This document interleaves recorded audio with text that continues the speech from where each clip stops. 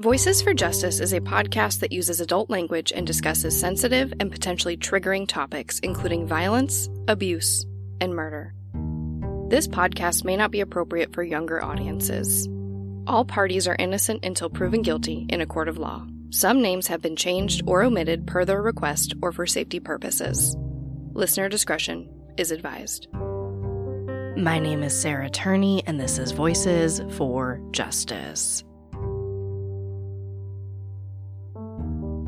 Today, I'm discussing the mysterious disappearance of the Sodder children.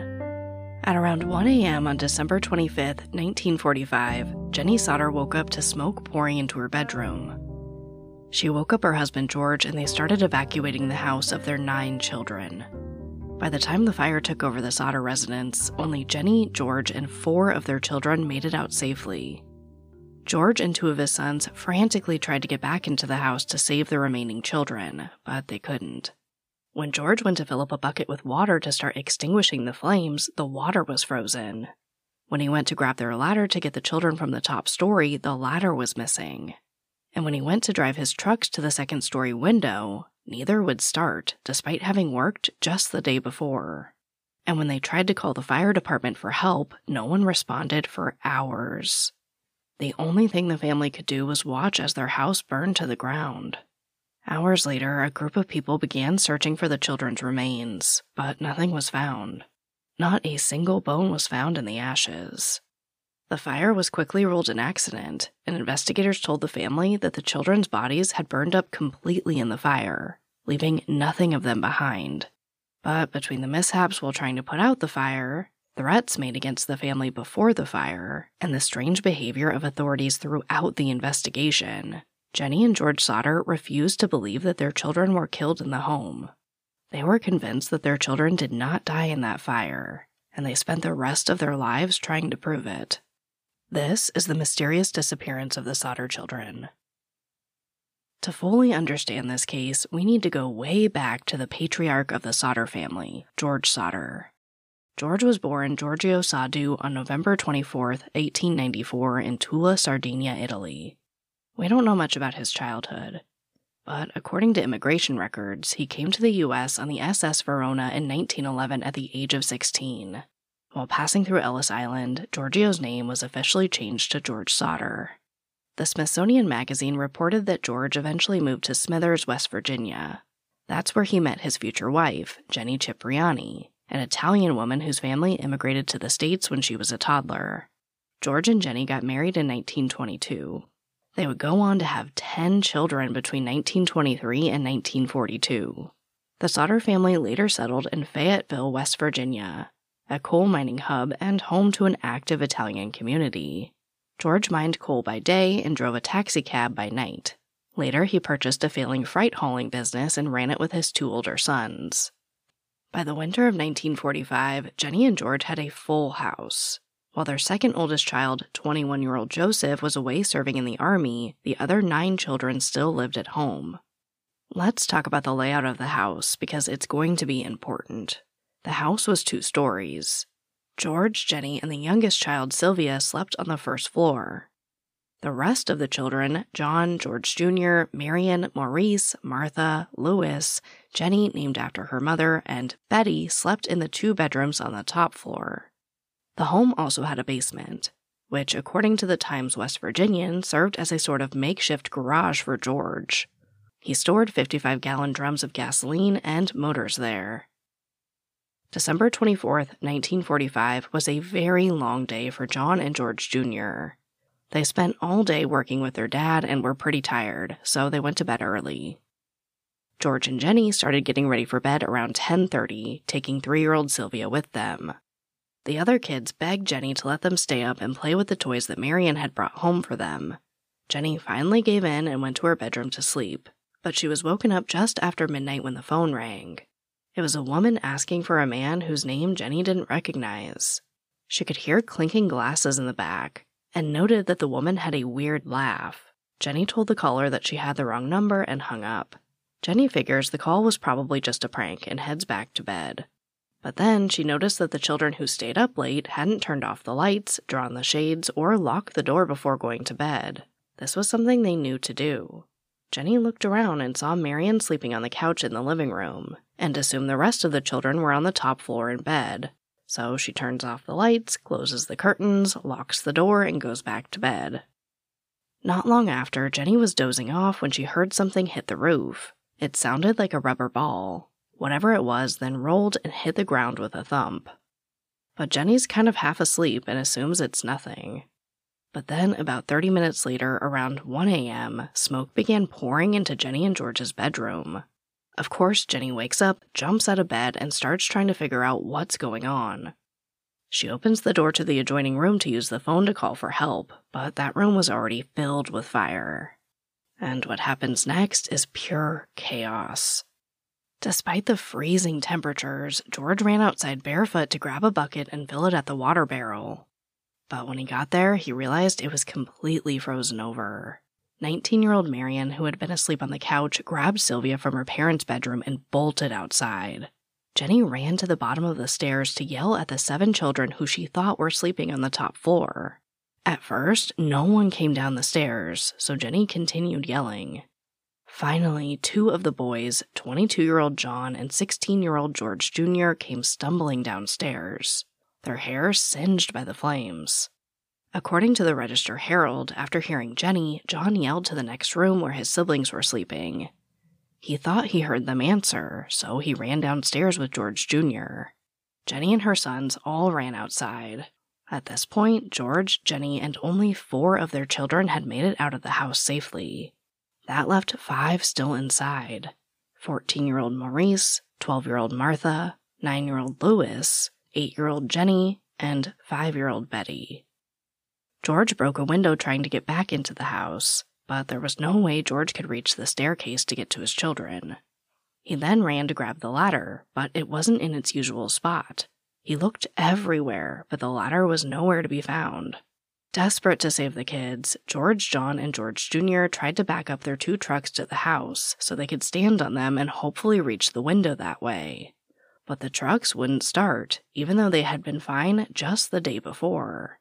While the boys helped their father, Marion ran to a neighbor's house to call the local volunteer fire department, but they couldn't reach the operator. At some point, a neighbor passing by saw the fire and drove to a nearby tavern where they tried to call the fire department. But the phone was out of order. The neighbor then went to find the fire chief, F.J. Morris, in person. But according to the Register-Herald, the chief was of no help. The department had been depleted by the war, and the fire chief wasn't able to drive the fire truck. He would have to start calling down their phone tree system to see who could help put out the blaze. Despite the fire department being less than 3 miles away from the Sodder home, help didn't arrive until 8 a.m. And by then, the house had burned to the ground. George, his 2 sons, firefighters, and neighbors searched through the rubble and ash to look for any remains of the 5 children, but they didn't find anything. George also had 14 of his coal mining friends come over, but they didn't find any remains either. The state police and coroner's office inspected the scene as well. In the end, the Sodder children were pronounced, quote, dead by suffocation of fire, which completely destroyed the home in which they were sleeping, end quote. They said the bodies had then burned up in the fire. The coroner's office noted in their report that the fire was likely caused by 2 things: a short circuit in the wiring in the rear of the house, and a stiff wind that was blowing at the time of the fire, saying the wind was the reason the fire swept through the top floor so quickly. The Sodders were stunned by this conclusion. A licensed electrician had recently installed new wiring for an electric stove, and they had the power company check the wiring and fuse box after installation. Plus, the Sodders' lights were still working after the fire started. While the authorities were treating this as pretty much just an open and shut case, a tragic accidental home fire, none of it made sense to Jenny and George Sodder. So they began their own investigation. This episode of Voices for Justice is brought to you by June's Journey. I'm pretty sure everyone here loves a good mystery, especially one with as many twists and turns as June's Journey. You get to step into the role of June Parker and search for hidden clues to uncover the mystery of her sister's murder. You engage your observation skills to quickly uncover key pieces of information that lead to chapters of mystery, danger, and romance. So what does that mean? Well, June's Journey is a hidden object mystery game. Essentially, you find hidden clues and uncover this mystery.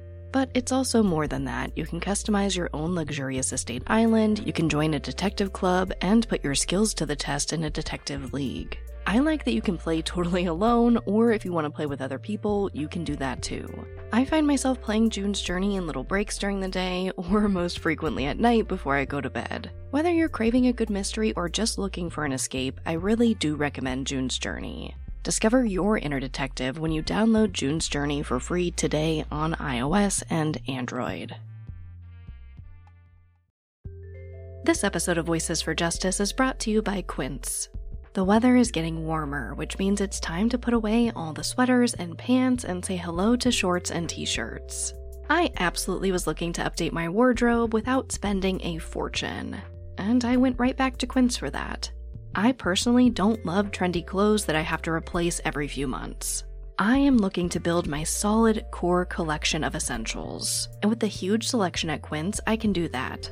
They have premium European linen dresses, blouses and shorts from $30, washable silk tops, they have jewelry, and so much more. One thing I really love about Quince too is that they only work with factories that use safe, ethical, and responsible manufacturing practices. And they only use premium fabrics and finishes, so you're not cutting any corners when it comes to quality.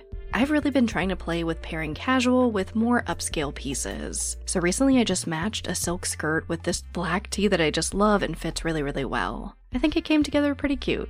Get warm weather ready with Quince. Go to quince.com/justice for free shipping on your order and 365-day returns. That's QUINCE.com/justice to get free shipping and 365-day returns. Quince.com/justice. The only structure that survived the fire was the basement. Within a few days of the fire, George had it filled with dirt and created a memorial for his children. The Sodders then built a small dwelling on the same property, where they lived for decades. Not long after the fire, Jenny began running her own tests to see if it was possible for bones to burn up completely in a fire like she was told. She would do things like put chicken and pork chop bones in the wood-burning stove to see if they would disintegrate, but they never did. Jenny kept digging and got a report from a crematorium that said, quote, "Humans placed in crematorium chambers for 2 hours at 2,000 degrees Fahrenheit will completely disappear except for the bones," end quote.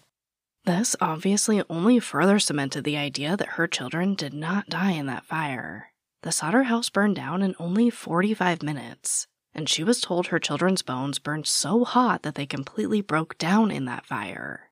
That obviously just didn't seem possible based on what Jenny had learned. Jenny also knew that pieces of debris, including some kitchen appliances, were recovered in the aftermath of the fire. So how did those items remain intact but not her children's skeletal remains?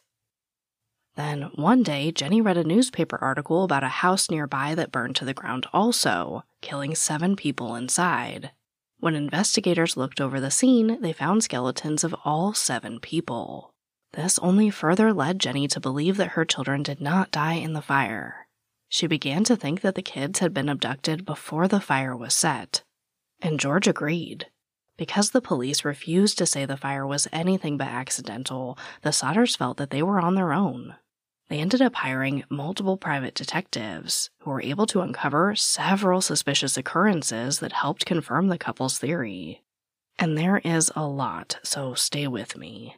Over the course of multiple days before the fire, a man was seen watching the children from a parked car as they came home from school.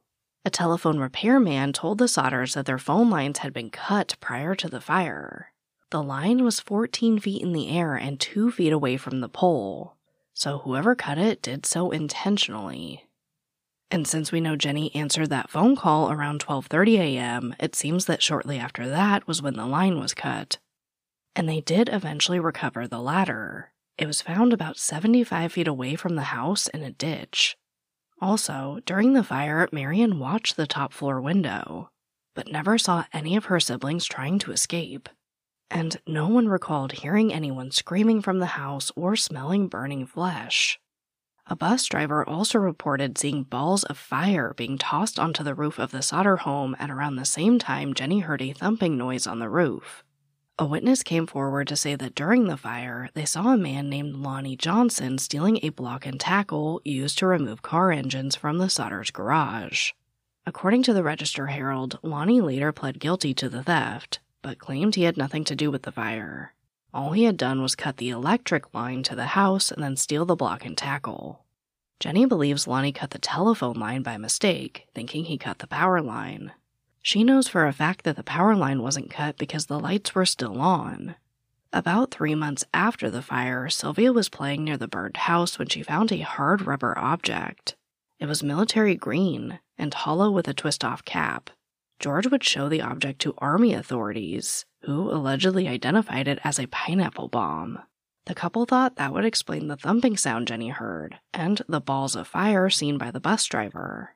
And there was another weird thing that happened about 3 months after the fire. Jenny told the Beckley Post-Herald that around that time, George was told by a preacher that if he dug in a certain spot of the burned house, he would find some skeletal remains. George searched and ended up finding a liver, which was sent off for testing. But results showed that it was a piece of a beef liver that had never been burned. Now, there are a few sources that tell a different story about the liver. These sources claim that a few years after the fire, the Sodders heard a rumor that the fire chief had discovered a human heart in the ashes during the initial search, but never told anyone. Instead, he hid the heart in a dynamite box and buried it at the scene. After hearing the rumor, the family asked the chief to show them where the box was hidden. He did eventually show them and dug it up, but the heart ended up being a beef liver that was never exposed to fire. Not long after this, the Sodders heard a rumor that the chief told people the liver hadn't been found in the ashes at all. He just buried it there, hoping that if the family found any remains at all, they would stop investigating. All of these things helped convince Jenny and George that their children were alive. But the thing that really seemed to keep them going were the numerous sightings of the children. They received letters, photographs, and calls from people all across the country who said that they saw the children. They spent thousands of dollars traveling to meet with these people, or sometimes sending private detectives in their place. One person told the Sodders that she saw one of the children looking out a passing car window while the fire was still going on. A motel operator halfway between Fayetteville and Charleston reported seeing the children the morning after the fire. She said she served them breakfast and noticed a car with Florida plates in the parking lot.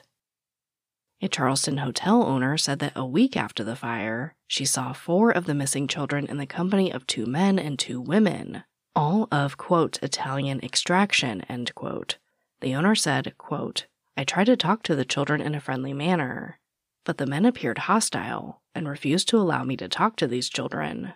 One of the men looked at me in a hostile manner. He turned around and began talking rapidly in Italian. Immediately, the whole party stopped talking to me.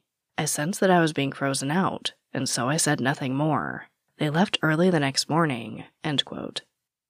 The Sodders themselves had what they considered to be their own sightings. At one point, Jenny was looking through a magazine when she saw a child in a photograph that looked very similar to Betty. George even traveled to the New York school where the photo was taken to try to get some answers.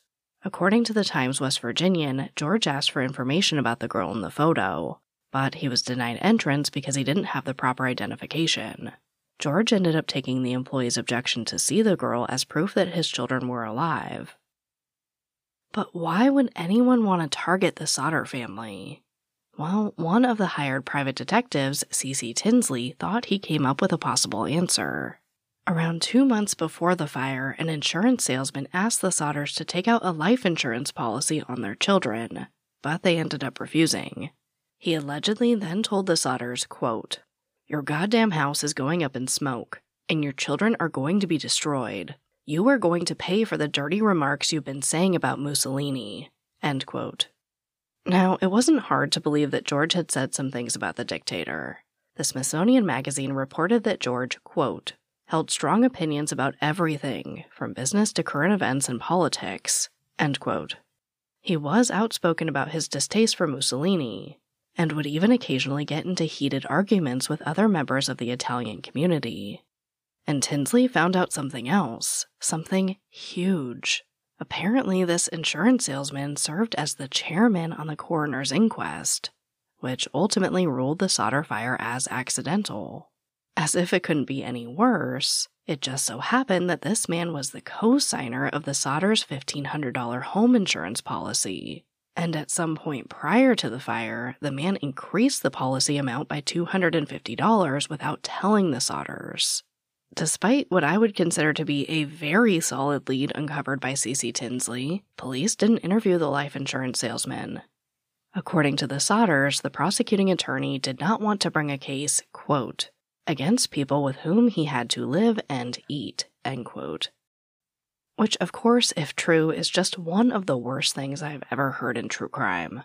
I mean, if there were ever a top suspect, it was the guy who threatened that the kids would die in a fire before their house mysteriously burned to the ground, which he then later had a major hand in declaring to just be an accident. Now, while we're in the vein of odd occurrences, I think it's worth noting that according to BuzzFeed Unsolved, the Sodders also apparently hired another private investigator, who pretty much just disappeared. George and Jenny Sodder are convinced that their children did not die in the house fire. After gathering all of this evidence, the Sodders did ask for the investigators to reopen the case, but they were always told the same thing. Bring authorities even the slightest bit of evidence that the children had been kidnapped or murdered, and the case could be reopened. What the Sodders had collected so far just wasn't enough. Jenny and George even wrote to FBI Director J. Edgar Hoover, who told the couple to check with their local jurisdiction. If the local authorities said that the FBI could come in, they would. But, of course, local authorities declined. But this wasn't enough to make the Sodders give up. On August 18, 1949, a crew of 14 people, including Sodder family members, 2 doctors, and 3 members of the Charleston Fire Department, were brought in to search through the filled-in and burnt-out remains of the Sodder house. The team used an excavator to dig through 5 feet of dirt before they reached the basement floor. They then combed through the area with shovels. The crew ultimately found 4 bones, which appeared to be vertebrae. They were sent off for testing at the Smithsonian. The bones were confirmed to be human, belonging to one individual estimated to be 16 or 17 years old.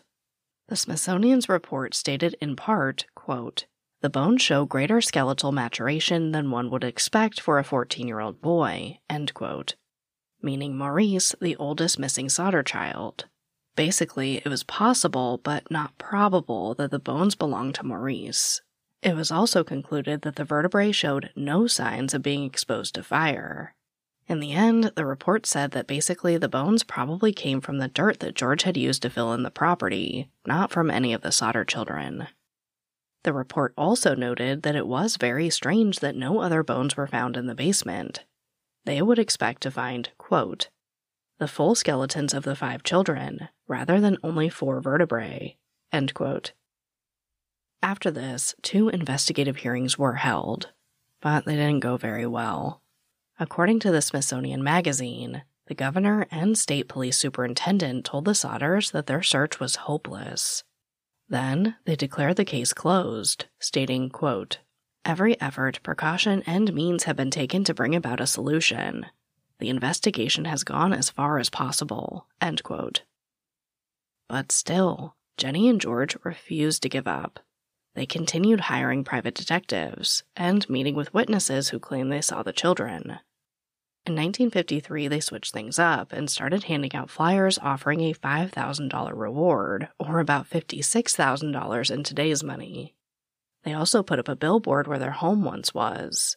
It displayed information about the reward and pictures of all 5 children with the question, quote, "What was their fate?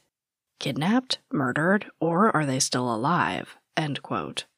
There were also paragraphs about the fire, sightings of the children, and more. At this time, George and Jenny were so desperate for answers that they told the Beckley Post-Herald that they weren't really interested in punishing anyone anymore. They would waive charges or sign any kind of release they were asked for if they could get their children back, or at least find out what happened to them. When no solid leads came in, the reward was increased to $10,000.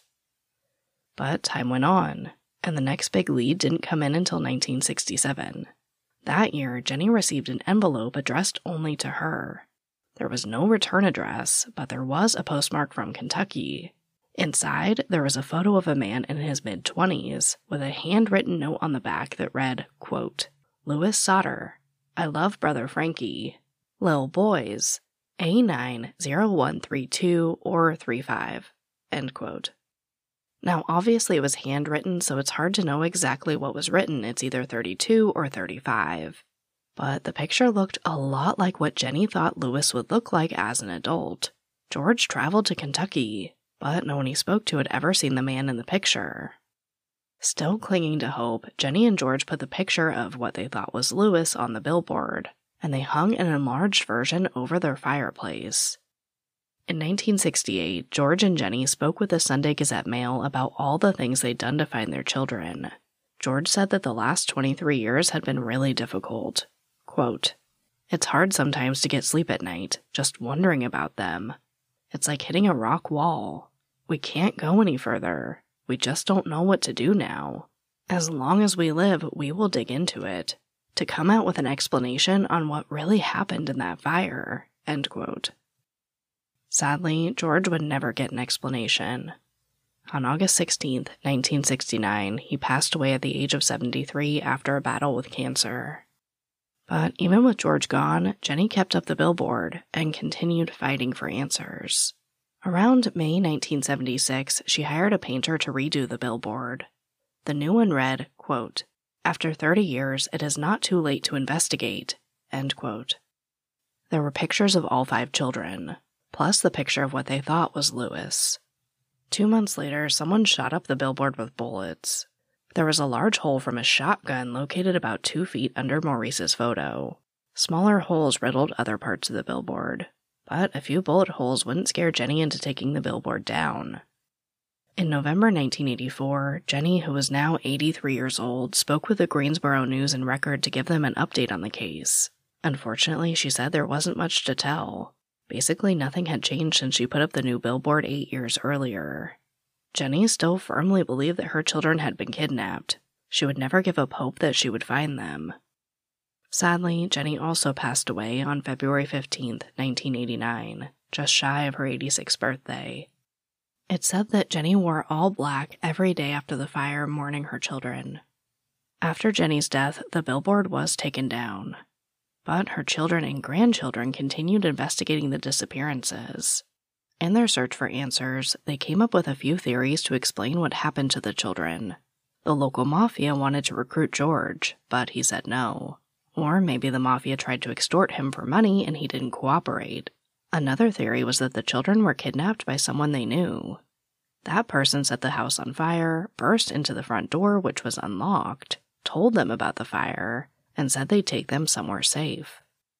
Despite all the theories, no one ever found enough evidence for authorities to press charges. By 2012, all the surviving Sauter children had passed away except for Sylvia. She passed the torch to her children, who continued to investigate the disappearances. Sylvia's daughter told the Times West Virginian, quote, "My mom promised my grandmother that she would never let the story die. That's what my brother and I are doing now," end quote. Sylvia did pass away in 2021 without ever finding out what happened to her siblings. Which brings me right to our call to action. The Sauter family has worked for decades. I mean, at this point, really, it's almost a century now to keep all 5 children in the public eye. I know this is an old case, and if the children were kidnapped, it's likely whoever was responsible is long gone by now. But that doesn't mean their family can't get some type of answers to resolve this over 75-year-old mystery. Someone knows something. The answers could be in someone's attic, in a storage unit, hidden in a home movie. Stranger things happen in true crime all the time. So please continue to share, just like George and Jenny did until their last days. As a reminder, at around 1 a.m. on Christmas Day, 1945, a fire broke out at the Sauter family home just outside of Fayetteville, West Virginia. Jenny and George Sauter and 4 of their children escaped the fire. It's unknown what happened to the remaining 5 children. 14-year-old Maurice, 12-year-old Martha, 9-year-old Louis, 8-year-old Jenny, and 5-year-old Betty. All 5 children are of Italian descent, with dark hair and thick, dark eyebrows. If you have any information about the Sodder children, you can submit tips at tips.fbi.gov. But as always, thank you, I love you, and I'll talk to you next time. Voices for Justice is hosted and produced by me, Sarah Turney, and is a Voices for Justice Media original. This episode contains writing and research assistance by Haley Gray. If you love what we do here, please don't forget to follow, rate, and review the show in your podcast player. It's an easy and free way to help us and help more people find these cases in need of justice. And for even more content, check out my other podcast, Disappearances, only on Spotify.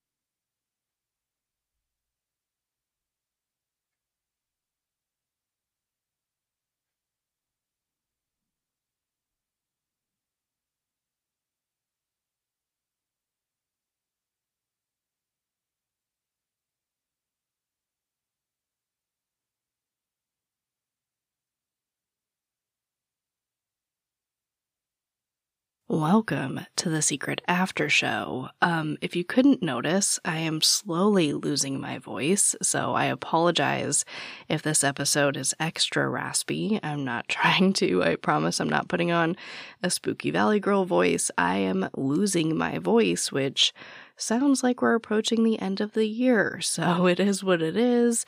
With that being said, I wanted to let you guys know that there will be one last episode before the end of the year, and then I'm taking 2 weeks off. In that time, I'm hoping my voice recovers. I feel like it has, just by the end of the year, it just kind of loses steam. It's just it's leaving my body right now, you guys. So, I apologize. I re-recorded some of these things so many times, but I really wanted to get this episode to you because this story holds a really special place in my heart. This mystery, the disappearance, it's one of the first true crime cases I ever heard about, and I've wanted to cover it for such a long time. And I know that it is really different from the cases I usually cover, but there's something to this story that is so inspiring to me. I could tear up right now. But the fact that these parents and then the siblings and now, what would be, oh my gosh, what are they, their great nieces and nephews. I mean, this family story has been passed down through so many generations, and it seems like there's so many people on board that just want to help. You'd think that maybe after all the years and generations, that maybe, some of these people would turn around and say, there's nothing we can do. We're going to stop looking into this. But, these people are carrying on this legacy and just still fighting for their family. And there's something that is so inspiring to me behind that. So in addition to this just being a timely case because it happened around Christmas, I also think it's this heartwarming story of this family forever sticking together. No matter what happened, Maurice, Martha, Louis, Jenny, and Betty were so lucky to have their family fighting for them. And if that doesn't scream Christmas and love and family, I don't know what does. So I really hope that you learned something from this episode and it inspired you the same way that it inspired me, despite my voice slowly escaping me. But with all that being said, I'm going to try to save the remainder of my voice for next week and say happy holidays, Merry Christmas, whatever you celebrate. Thank you for tolerating me. I love you, and I'll talk to you next time. When you need mealtime inspiration, it's worth shopping Kroger, where you'll find over 30,000 mouth-watering choices that excite your inner foodie. And no matter what tasty choice you make, you'll enjoy our everyday low prices, plus extra ways to save, like digital coupons worth over $600 each week. You can also save up to $1 off per gallon at the pump with fuel points. More savings and more inspiring flavors make shopping Kroger worth it every time. Kroger, fresh for everyone. Fuel restrictions apply.